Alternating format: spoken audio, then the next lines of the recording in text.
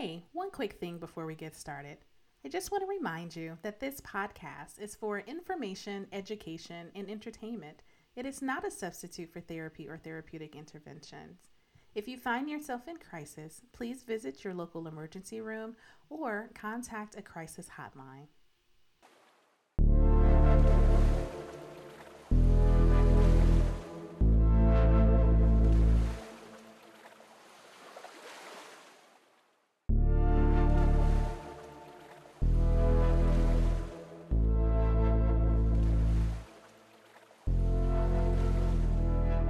Hello, everyone. Welcome back to the Labors of Love podcast. This is your co-host, Petty Nam, and I'm really missing my co-host, Shonda Sugg, right now. I'm venturing out on my first solo podcast interview, and I'm so thankful to have a dear friend and teacher here, Rev Leanne, here today. So hello, Rev Leanne. Welcome to the show. Thank you, Hetty. Oh, and I didn't realize I was your inaugural solo. Yay. That's Yes, great. yeah. So, Shonda's been building this platform for about 3 years, and I think when she asked me to join, we were at about like 73,000 streams or so. And so Mm. I was really honored, but I've been really leaning on her to carry most of the show.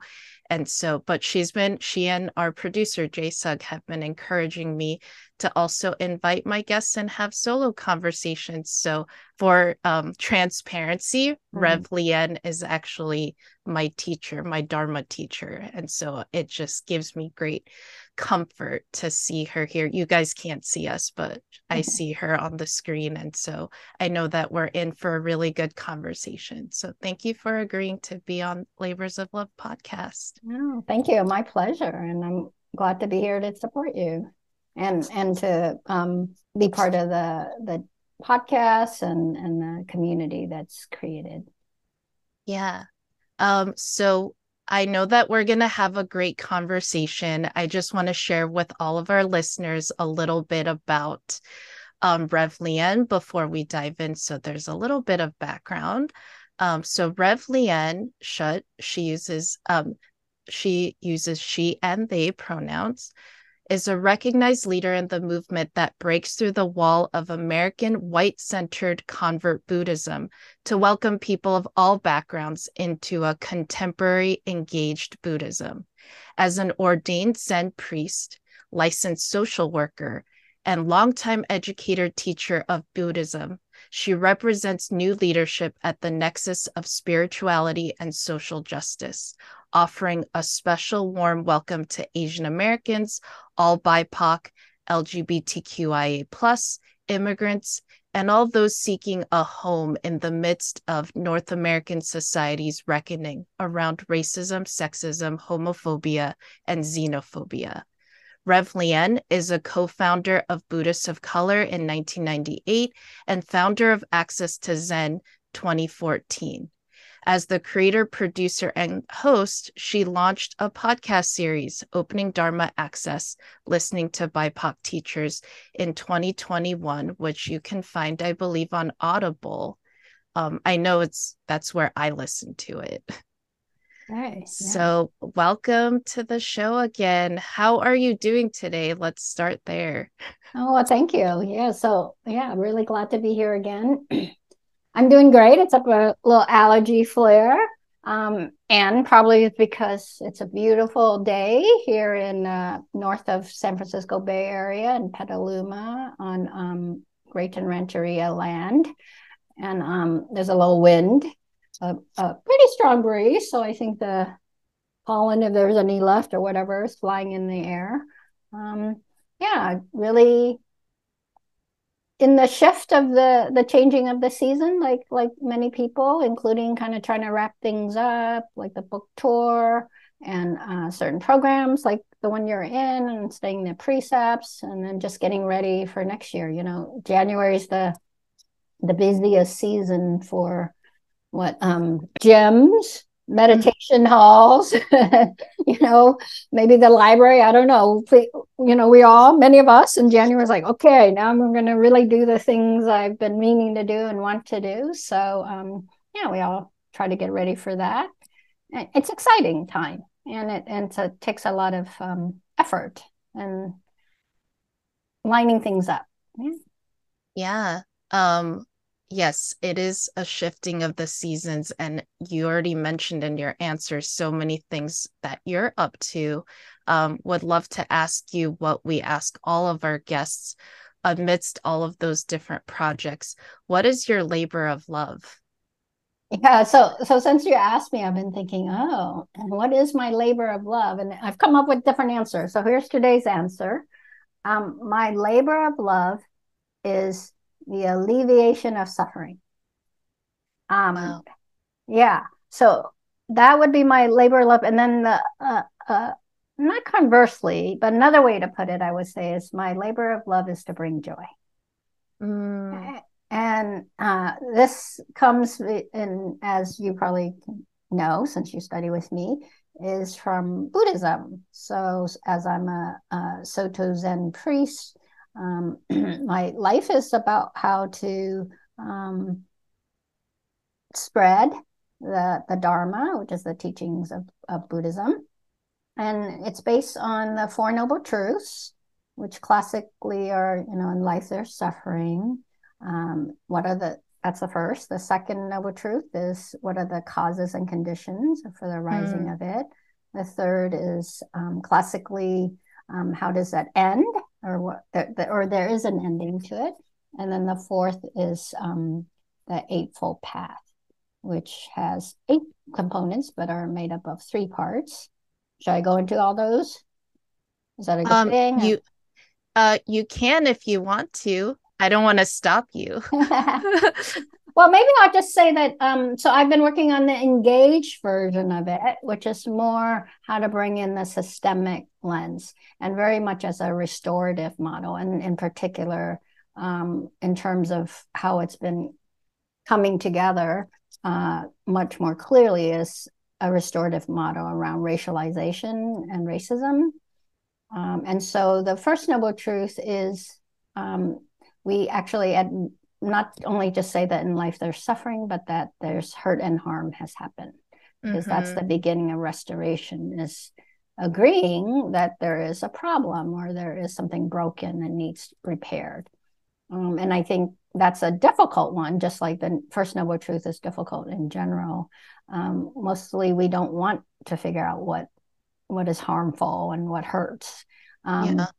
And so however, to restore something, we have to say something is hurting or something's broken.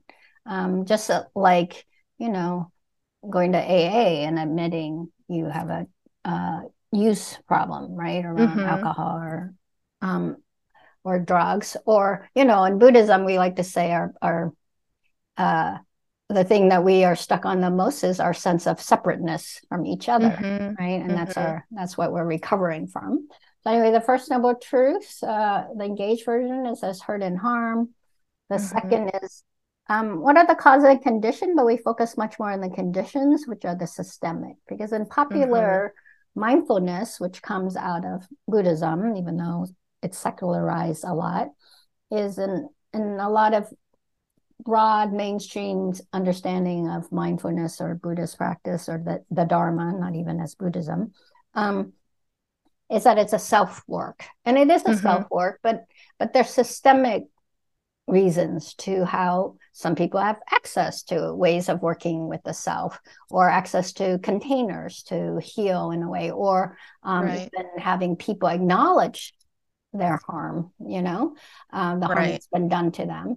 And then the third is, where do we have agency in the midst of harm? And then the last is the Eightfold Path, so I'll go through it.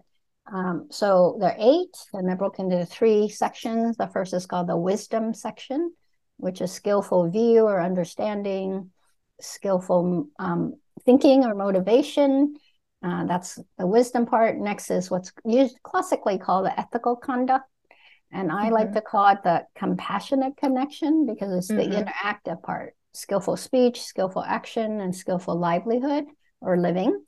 And then the last grouping is the meditative or samadhi grouping, which is skillful effort, skillful mindfulness, and skillful concentration.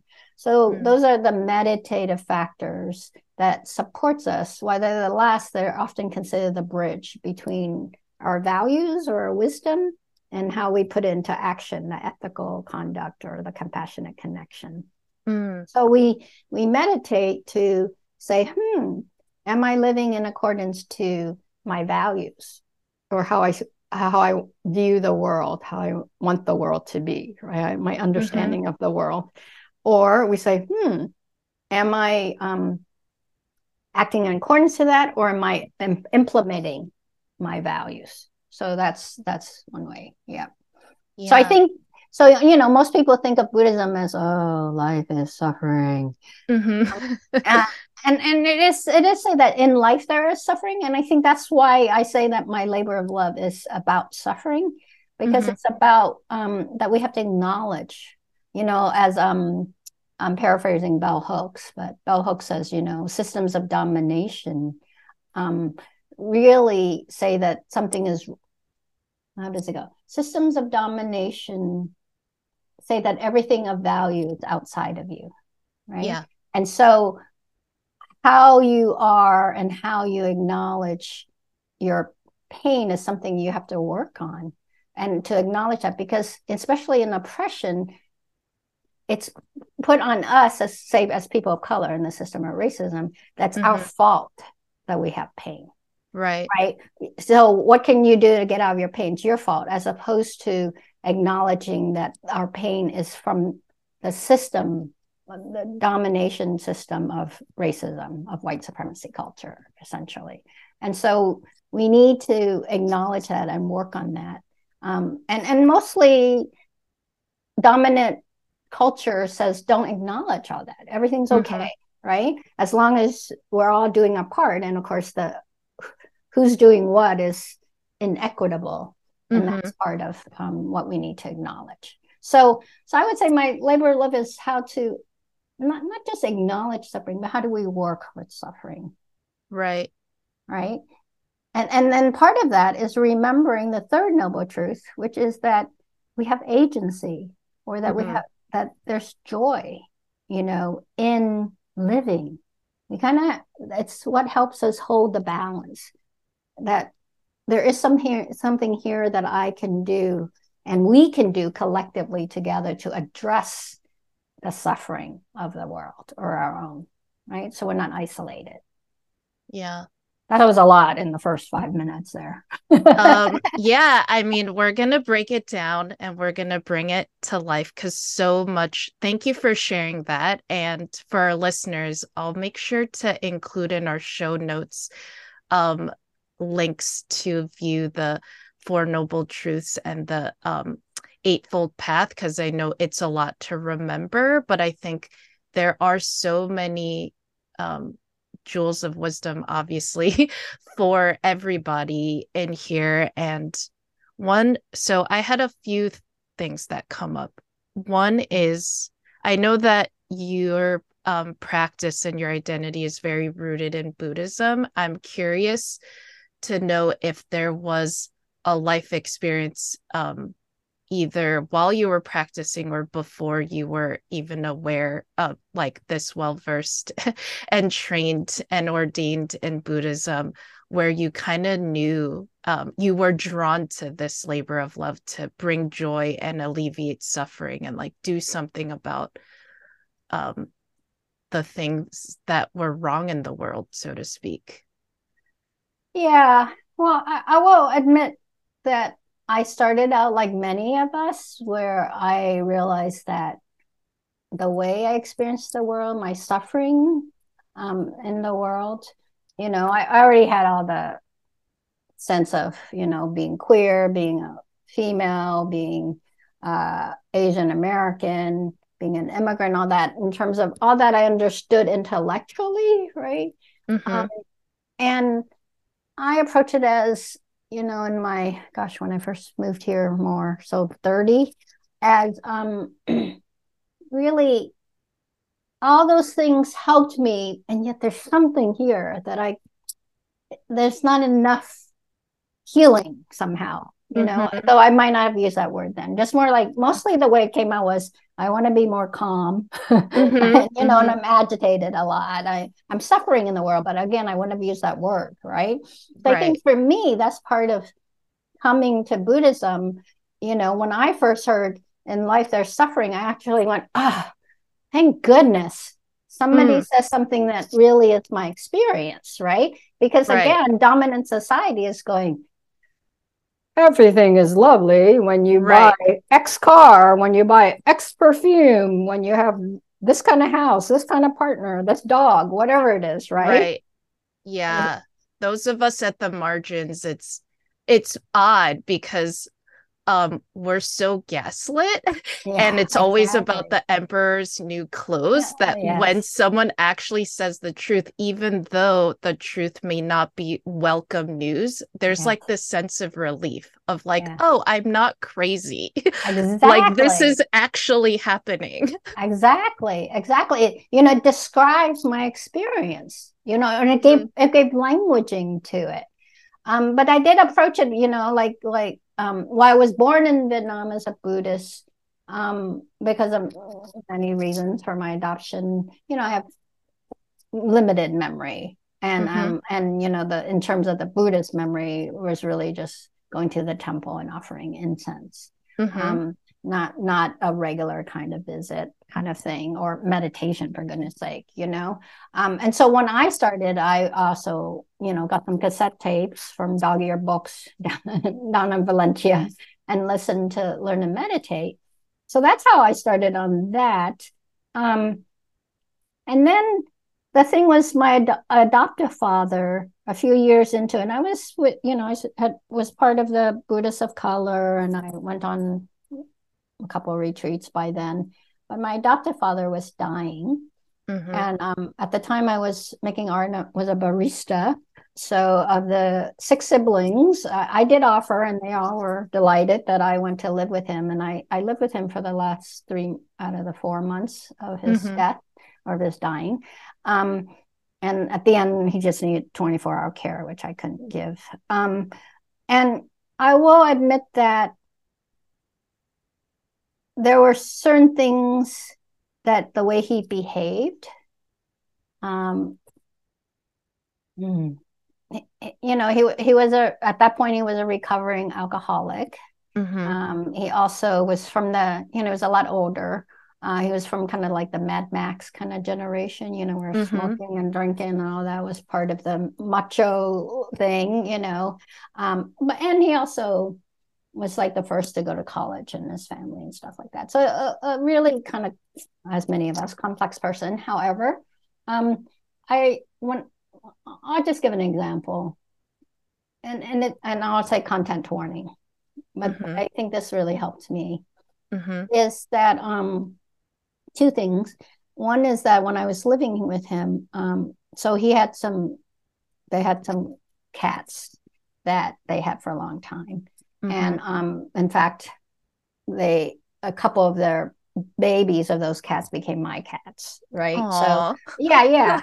So and my mother had died at that time, but she was the one that got the cats, but they've been with our family for a long time, right? Okay, content warning, really serious. Should I go? Because it's serious content warning here. Is it animal cruelty? Well, the thought of. Okay. But not the action. So content warning. Yeah, content warning. So I was taking care of him, and we didn't talk that much. He watched TV a lot, and I will say he was dying emphysema. So he wasn't getting enough oxygen to his brain. So sometimes he would just say really odd thing. However, there was a bit here. So he said to me, he called me in and he said, "This is what I want you to do. I want you to take the 2 cats," I won't say their names just to make it more, "and I want you to put them in a pillowcase, and then I want you to put some rocks in there, and then he lived off a lake." I know. "And then go put them in the lake." And I was like, "What? Wow. What are you talking about?" And he says, yeah, that's what I want you to do. And I'm like, of course, I'm not going to do that. Right. And at that point, Mm-hmm. I was just mad at him. Right. And I was like, Mm-hmm. no, you know, Yeah. I swear so. A, right?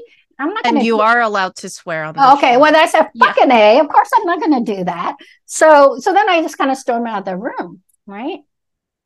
Then my sister came to start taking care of things. And I actually don't remember the content, but one time I was in the room and he said something to her. And then she was like, whatever the answer. And then he said something and she was equally mad. It was actually a way where I could watch that he knew how to like tweak us in a way. Like mine was Mm-hmm. about the animals, hers was about business, because Mm-hmm. she's a business major. But it really kind of made her upset. And Right. I thought, oh, this guy doesn't know how to make connection. Because when she got upset, Mm, he had a little smile on his face. Like mm. that was his way of understanding how to make connection. Wow. And he was mostly out of our lives because he was Mm-hmm. mostly drinking most of our lives. And they were the generation in which, dad came home, you just left him alone. He read the paper, Right. drank Right. his two, Mm-hmm. rum and cokes and whatever, or two at the time, but more later. Um, and so you just left him alone. And so there wasn't that much interaction with him. And so it just really got me thinking, like, I mean, in retrospect, of course, the whole thing with the cat is that he knew it was somewhere that was close to my heart. And I think it was Mm-hmm. his way of saying, I think I'm dying soon and I can't take care of the cats. But instead of Mm-hmm. saying, come in Right. here, I'm dying, I feel like my end is near, will you Mm-hmm. take care of the cats? This is this way of just trying to say, I don't know, because I never went back for the conversation, because this is thing I had later, right after Mm-hmm. his death. And then I thought, wow, the way you live is the way you're gonna die. Like Yeah. how we interact with people, Mm-hmm. what the things we say it, how we connect with another. You don't learn that, it's only in Hollywood that you learn that at the last minute to be, kind or whatever. It's not that it's Mm-hmm. impossible, mind you, but Mm-hmm. it really showed me that how we behave in life, Mm-hmm. how we go through life is the way it doesn't change at the end for the most part. Yeah. So It doesn't magically change. yeah, possible, but Yeah. rarely, especially in the short term. So I just really thought, wow, I really need to practice more. And to practice more is to go towards how is it that I suffer? And when I'm not able to process my suffering, then I create more suffering for other people. Yeah. Right? So that's why my labor of love is to say, okay, let's acknowledge our suffering and Mm-hmm. work with it and heal it so that we don't pass that on to others. We don't continue to hurt and harm others because we come from hurt and harm. And also, Yeah. how do we create conditions for people to process their hurt and harm too? Which I think is the fundamental of being a teacher of Buddhism.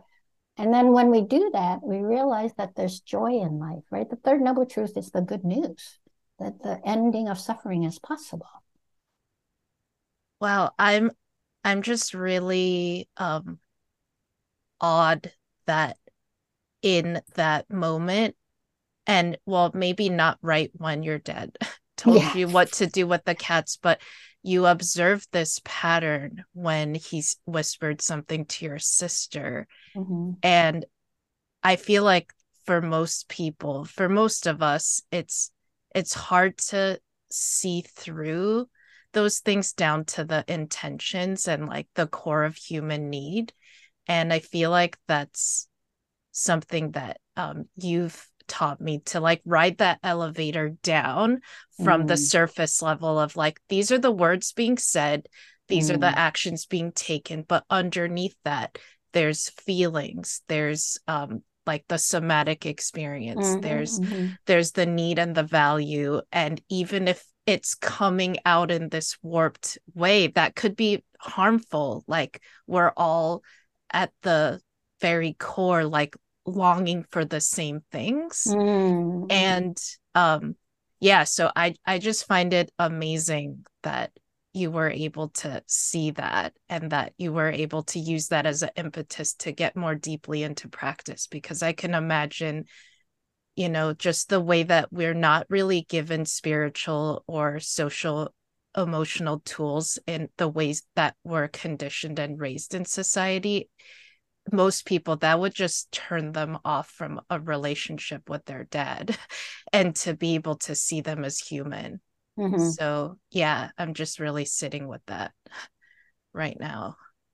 Yeah, and I mean, I think that's the gift and the result of practice. And you've heard me say this, but in Buddhism, a lot of times, especially broadly, sometimes people frame Buddhism as a philosophy and as a wisdom practice, which indeed it is.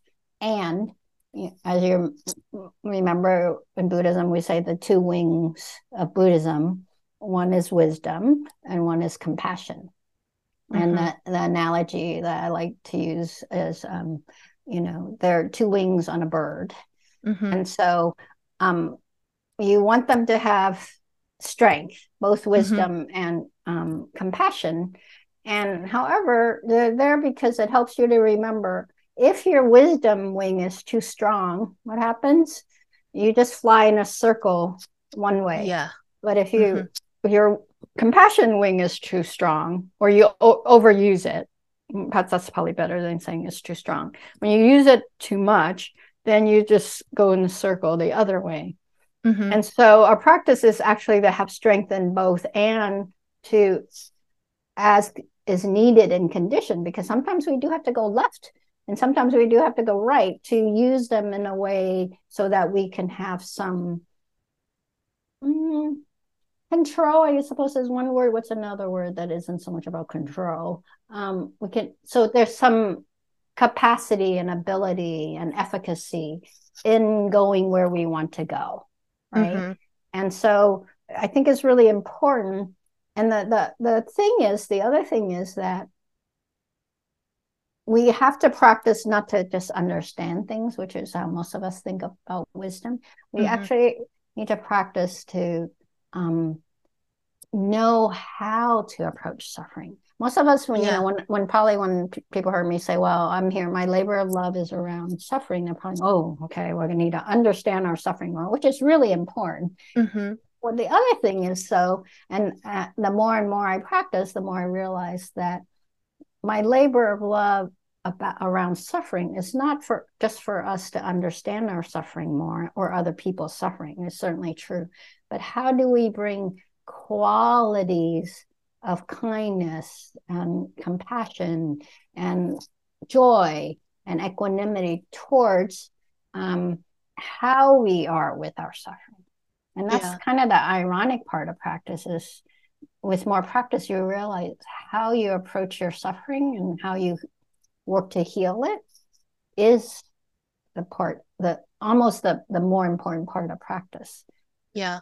Because sometimes we think insight means, content, right? Like the understanding. Well, we're very conditioned in capitalist society. Like, there's certain forms of intelligences that we value, and like having an analysis, thinking that from analysis is going to come solutions, that kind of thinking, and so I know that as I practice and just be human, the older I get, the more I realized I've been sold like a false bill of goods, because I thought that if I studied hard and I analyze things and look for solutions and best practices, things would get better. And it's like, often they didn't. And there's a deeper level, like wisdom encompasses so many multiple intelligences. That is not just about brain intelligence. Sure. Yeah. And there's so much I want to say, but I really want to turn to your book, because congratulations, you published a book this year in August called Home is Here, Practicing Anti-Racism with the Engaged Eightfold Path. And everything that you're saying and what's in this book, I just find to be incredibly relevant for these times. It has been just unspeakable horror for the last a couple months. Almost hard to believe it's December and it started early October. And not only is the mass annihilation of people and just the seemingly like ceaseless nature of it and lack of hope for turning this around despite worldwide cries for a ceasefire. Not only is that really tough to process and be with as a human being on this planet, then there's all these additional layers of increasing anti-Semitism and Islamophobia and vitriol in the news and social media. So it's been a really challenging time. And so I would love to share, have you talk about the book a little bit and also get into sort of application a little bit, because I know I've been certainly like my mental and emotional health has been challenged trying to hold that and be with that suffering in a way that is like where I can apply skillful understanding and action, and it's incredibly difficult. So as you all know, and it says at the preface of the book, is a book arose as a response. So in 2020, in early part, a few Asian Americans approached me because of the anti-Asian violence that was up, this is in the San Francisco Bay Area and the different sanghas that I teach at. And I've been working on the reframing of the Four Noble Truths to be restorative, actually since 2017, when in the convert Buddhist circles, there was another arising or exposure of sexual misconduct by leaders. And so I was at a Generation X teacher conference where they brought in right use of power as a restorative model, which I really love. But I kept thinking, well, I go to all these trainings in my, Buddhist 20 some years of Buddhist practice. And when there's a problem, some other model is always brought in. So what is there about from Buddhism? And that's why I've been working in Engage Four Noble Truths. So then I put together a course called Lotus Rising from the Mud to address anti-Asian violence, a restorative model for those of us. And then with the murder of George Floyd, I've been in conversation with a couple of other teachers. We did the Dharma of being anti-racist, which is for all of us in different location within racialization. How do we really address that? And the courses are really based on not just the Eightfold Path, but also on processing. So every other week we need to process the homework, how we racialize, how we were taught really to deal with the impact. And in that, how do we undo what we were taught? Because we were sold a lot of mistruths. And then also how to relearn in a more skillful ways and connecting way. So there was that. And so as we were going along, I was using a book that I appreciate, but people find it wasn't very germane. It was a little bit old-fashioned, and also, of course, didn't address race or other oppressions at all. And so that's how the book arose. And really, I started out just to write stuff to go with the courses. And a Buddhist publisher had been approaching me for like 5 years up to that point to do something. And so that's how it became a book. So it came out of a response to suffering. There we go, right? My labor of love is responding to suffering, to how to attend to people. And really, I think that's my central work, is to attend to the suffering of the world, both individually and collectively. So that's about the book. What the other aspect of this question? Yeah, I would love if you pulled out any pieces that you want to share with our listeners in this moment, knowing that it's very difficult to navigate as a global citizen with the suffering that's going on. And then life continues. So there's also the individual level suffering and triumphs and all of that. And so, yeah, I find that what you were saying about the two bird wings, I feel like often I have had a bigger wing on the compassion side, and it has caused me to go in circles and kind of lose myself because I get so caught up in the horrors. And then when I go to take action and be in solidarity with other folks, just the amount of vitriol and like finger pointing has really like taken me aback. And so it's been hard to find refuge. And I'm mostly not looking at groups. I'm cultivating individual relationships where I can be honest about the fact that, like, yes, I don't personally know someone who's living in Gaza or Israel, but like, this is a form of suffering to watch this because it's very concerning. And then from there, how do we find wise ways to act instead of getting like mired in despair and depression of it all? And so I found, I know that early on in October, you recorded an equanimity meditation. There, I feel like there's a lot of useful applications of this book now that can kind of reconnect us with our humanity while keeping an eye on what's really important instead of all of the like noise that's kind of being kicked up by all of this. Sure.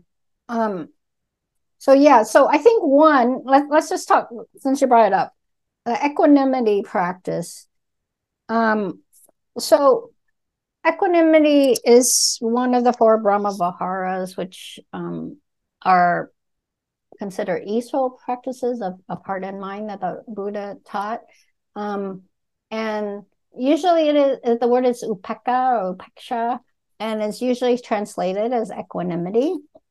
And on a certain level, the equanimity that comes from being in the midst of, as opposed to kind of falling to the extremes, right? And the way you could say the non-duality, which is really important in Buddhism, right? I think that for many of us, when we get stuck, and it's not that the duality doesn't exist, there's dark and there's light, right? It's not that they don't exist, but when we just get stuck in this is what this is and this is what that is, then that's where we can have more suffering in ourselves or with others. So that's one. I will say that equanimity here, I have been holding more as resilience. So equanimity is not just like I am solid here, because mostly I think many of us think, to have equanimity, I have to be like a rock, I have to be stable. And I think there's something there about stability, but stability is also that sense of, I have a sense of stability, but I'm part of conditions. So resilience is, we realize the impact on us, and we have wherewithal to be able to hold it and to keep on functioning, or then to have ways to not be overwhelmed by it, right? I don't find the equanimity practice to be asking me to be a rock. It does actually ask me to be much softer, because it's an ability to withstand the causes and conditions that arise, and anything that, even like a bridge or a building, they, even though they look solid, they're actually quite flexible, so that they don't crack. And so, I think it's important to unpack equanimity here as a practice for staying with and gathering the wherewithal to really address suffering, because I know that oftentimes in pop culture, like the new agey meditation culture, often this can be like, this suffering doesn't touch me and I'm trying to get away from it, and I'm like all zen and blissed out, so nothing is touching me. And I don't find it that way. I find it like I'm allowed to weep, I'm allowed to grieve, but it's to not get swallowed whole by that. Sure, exactly. Yeah, I think I was just talking to Professor Sharon Schur, who I'm going to be in dialogue with in Seattle, about how a prominent, we could say, Western framing of Buddhism is that we need to transcend things, but really our practice is to be in the muck, right? In the midst of things. And how do we do it's the key. So this is going to answer, I think, what you're asking for too. So let me just read a few of the phrases, right? In my equanimity meditation. May all beings access flexibility within the comings and goings of their lives. May every one of us be able to harmonize our joys and sorrows as they come and go. I'm on 126.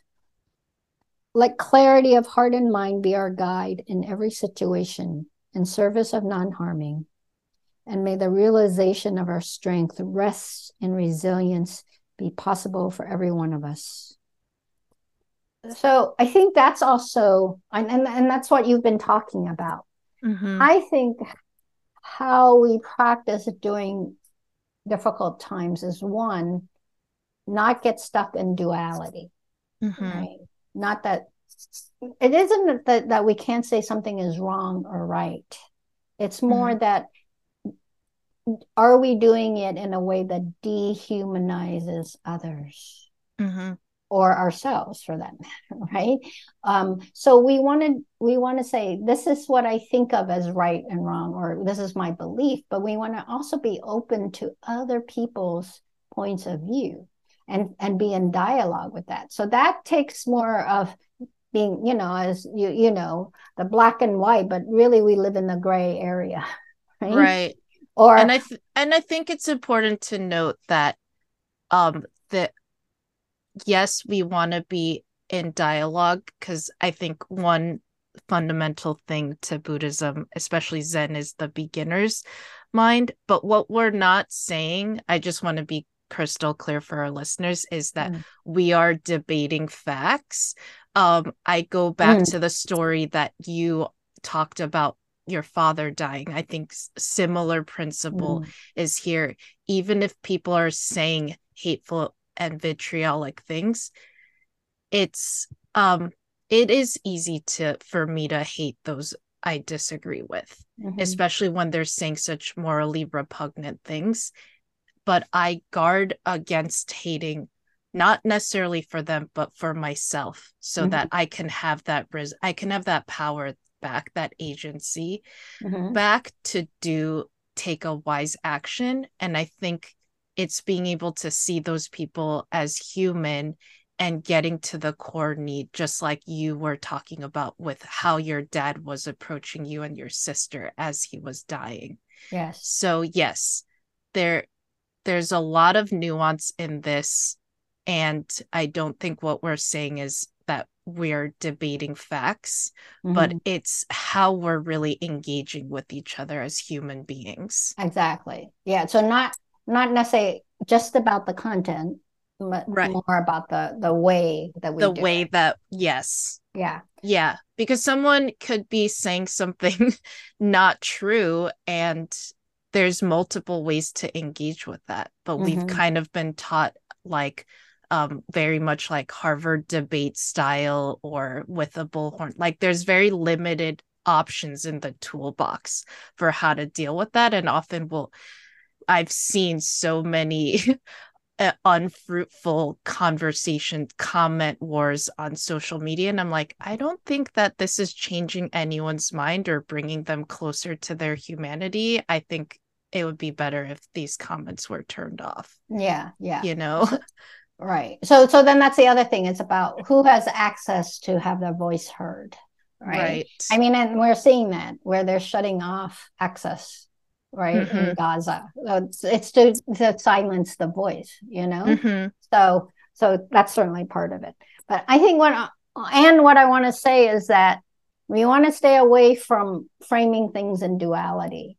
And when we notice we're doing that, to kind of pull back, because I know that, this can be a time, it's surprisingly, I think many of us thought like Black Lives Matter was when there might be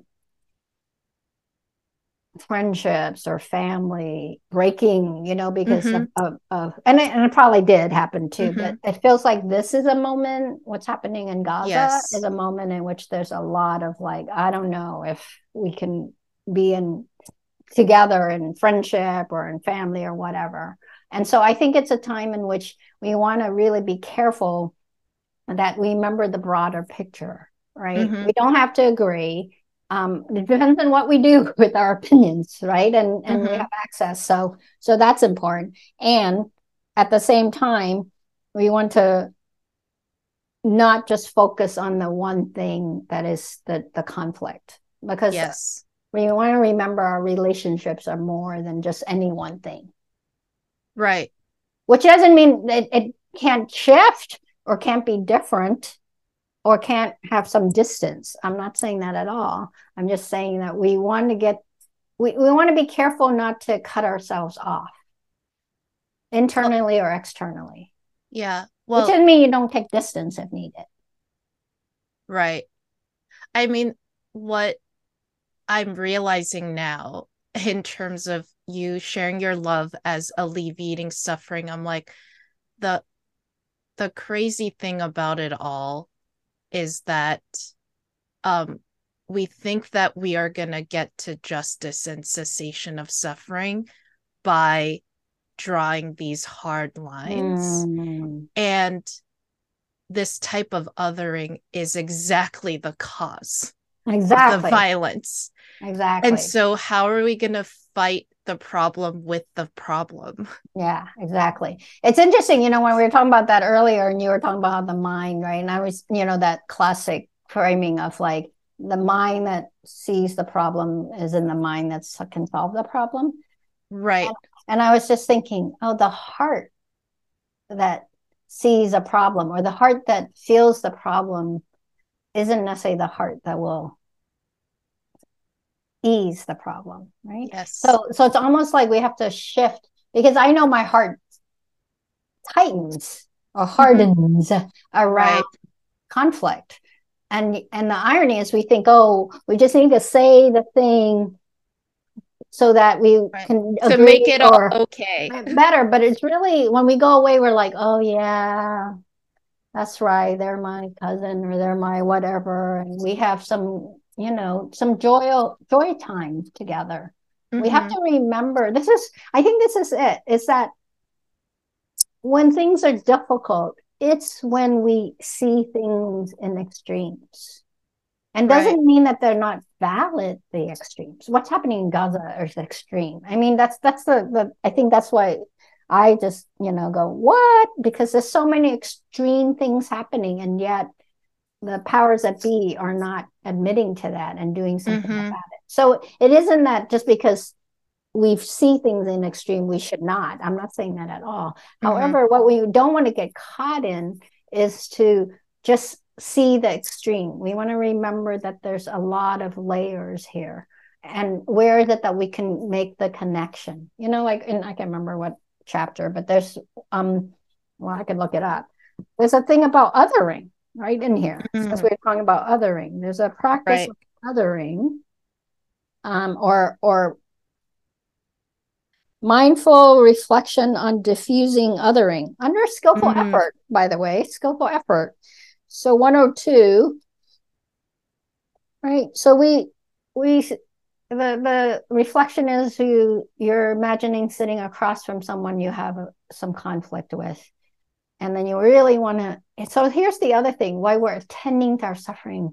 Conflict is suffering. I know I'm not happy when I'm in conflict with somebody. I'm hurting, right? And anger is a kind of hurt for me, Yeah. So I mean, nobody wants to be angry. It just arises.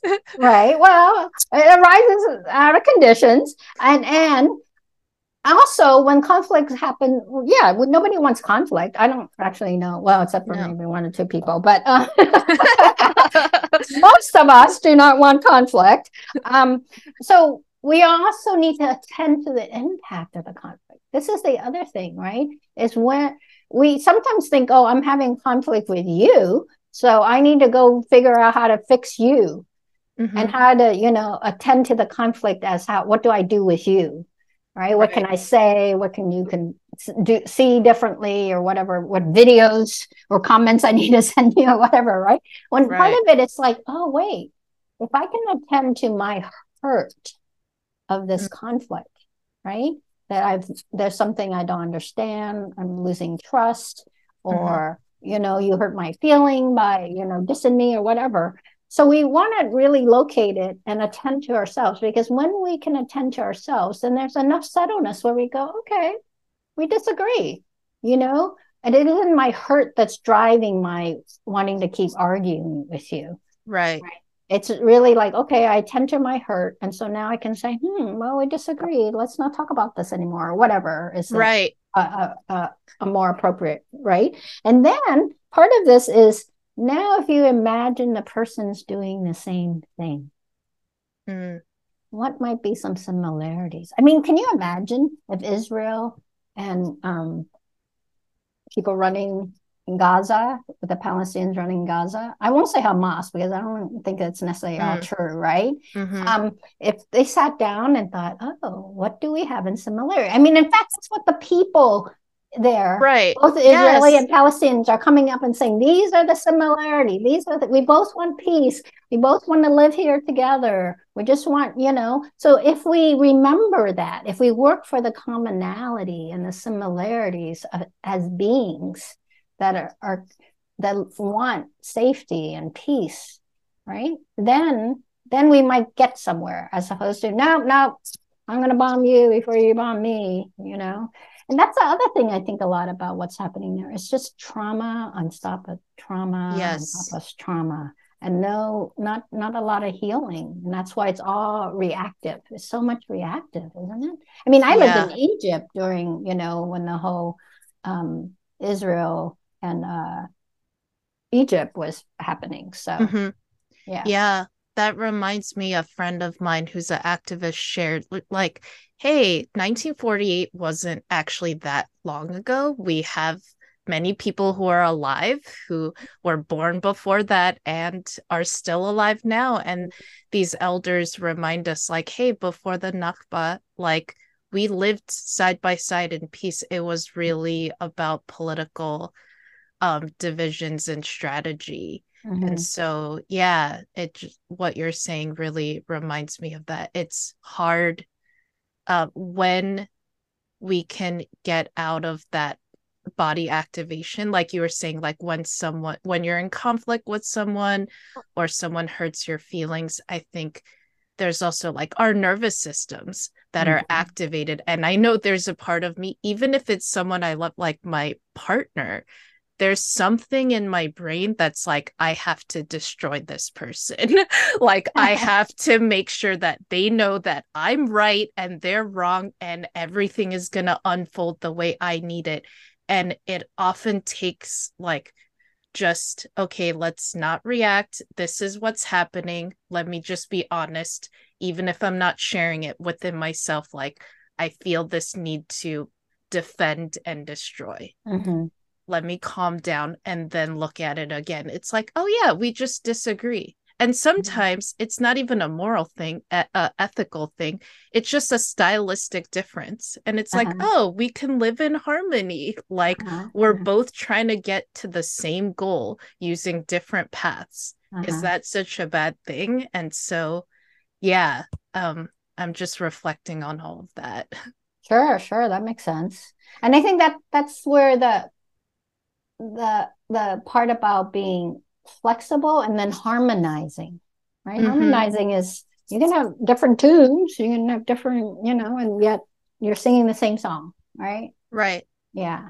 I think those of us who are calling for ceasefire and wanting to see peace on the land and among communities, I mean, I don't know a single one of those people who don't deeply respect both Jewish folks and Palestinians and Muslims and all of the different faiths. I think we're talking about just fundamental human dignity. It's not a comparison, better or worse than, or othering. I think that's really the fundamental thing we're calling for, which is why it's so hard to stay with it when political powers that have the opportunity to stop it, have the decision-making power to stop it, aren't, because we're like, what is happening here? Yeah.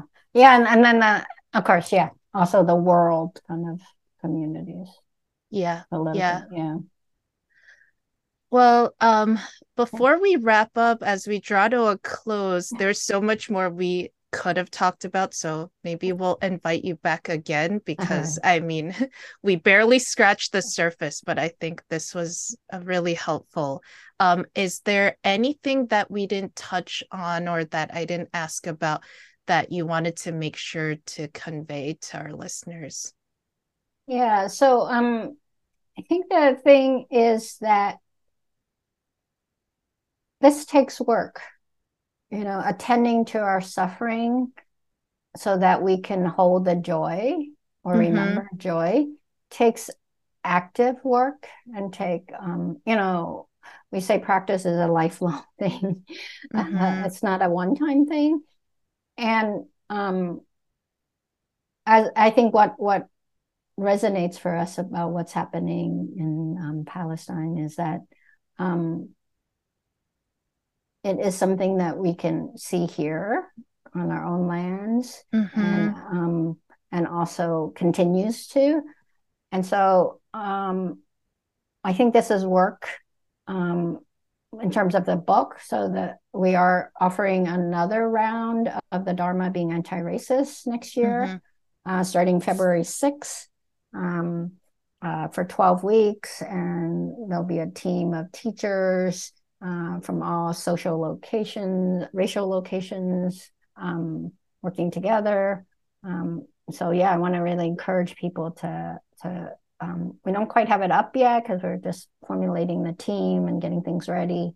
But to join us in doing the work together, because doing it and I really want to encourage groups to do it together, because I think that's part of how we attend to suffering.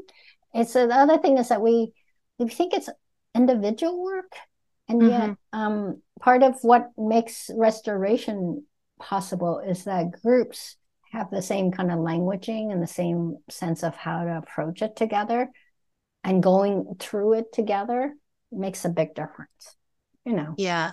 I mean, also when we're signing up, when we're dedicating ourselves to the work of anti-racism, it's really not an issue that one person can solve alone. I know that I took a training on somatic abolitionism with Resma Menachem, and he says you absolutely can't do this as an individual practice. We were encouraged, in order to complete the program, we had to sign up in pods of 2 to 3 and witness each other monthly doing the practices, because he's like, this is a collective social creation. One person's actions does make a difference, but it's not going to be the undoing of it. Yeah. And exactly. So what you share really resonates, and I love that. I think now is time to lean on community more than ever.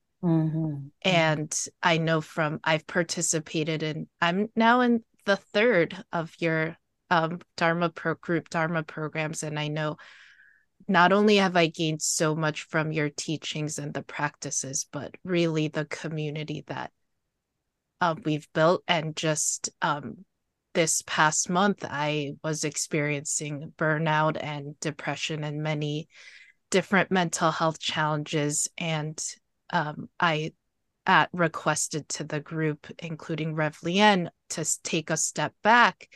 And I was amazed that my Sangha members, my group members, did not forget me. And they would send me little lines throughout the month saying, like, just thinking of you, no pressure to respond. And it's really, so the community just the way that you've woven these programs together. Often there can be a binary of what you do for the external world or a collective society versus your inner like personal circle. And I feel that the way that we've formed as a group, we seamlessly go across all of those levels. So we're able to talk about the collective issues like racism, but then we're able to attend to each other's personal suffering and really walk with each other. And so I know I've really appreciated that. Oh, good. I'm so glad. Oh, and I'm so glad that your Sangha mates have stepped up. I mean, I've seen a few of the emails, and I'm glad and continue. Community works. Yeah, it really does, It really does. It's so central to healing. Well, thank you so much for spending an hour with us. If our listeners want to find you and sign up for this Dharma of Being Anti-Racist course or anything else, where can they connect with you? I have a website at access, ACCESS 2, the TO, Zen, ZEN.org. So access2zen.org. And then I do have an Instagram page. I believe it's Access to Zen also. I don't know if you have show notes, but you can put in there. I'll find the link. Yeah. I'm not on social media much either, if you can't tell. Yes, and then definitely listen to the podcast because we've presented some really great teachers of color. And that season's wrapping up in the beginning of next year too. So So we'll make sure to include all that information in the show notes. And once again, I just want to thank you for being on, and hopefully there'll be more conversations to come. Thank you. And thank you for inviting me. And it's been great to connect with you and talk through, I was thinking, maybe some really intense stuff for the listener, and at the same time, it just feels really natural and real and authentic. And I know that's what I'm trying to be and create. And I'm glad to have been doing it with you. Yeah. I think definitely it is intense, and in a way sometimes it's nice in society when you have a space to talk about those things that you don't get to bring up in the day-to-day fray. So I think this is all part of your presence here, and everything you shared is all part of your labor of love. So I want to thank you. And I want to give my shout outs to Jay Sugg, our producer from Instant Classic Media, Trey Angel for the beautiful music, Stephanie Just Spencer, who does all of our social media. And of course, I can't forget my co-host and founding host, Shonda Sugg. You can find her at Labors of Love. And you can find me on Instagram at Hedy Nam and at rosalie.org. And thank you all for tuning in. Till next time, be well.